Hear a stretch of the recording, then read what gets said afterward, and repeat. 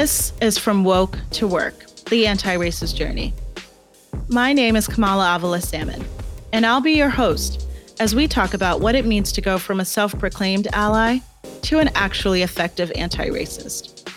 Whether you're an ally that's ready to take action, or just a Black person looking for a place to direct all those ally questions, this is the podcast you'll want to keep close at hand. There's something missing about the way that we're talking about allyship. I felt it more acutely than ever in the wake of the murders of Breonna Taylor and George Floyd. In this moment, the biggest global awakening on racism and racial injustice in a generation, more and more white and non-Black people just started showing up declaring themselves anti-racist. But what were they doing?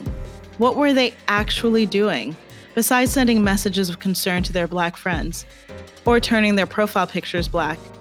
What actions were they taking? I started to get mad, but then I just got curious.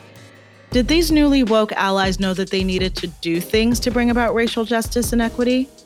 Did they even know what to do? I put pen to paper and sketched out an anti-racism journey, modeled after the traditional marketing funnel, on how we get consumers from unaware to adopters of our product. Over the series of this podcast, we'll talk about that journey. How you can go from being woke, meaning aware of racial inequity and injustice, to actually doing the work to eradicate it. I'm your host, Kamala Avila Salmon, and this is From Woke to Work. Subscribe now wherever podcasts are available to get notified when new episodes drop.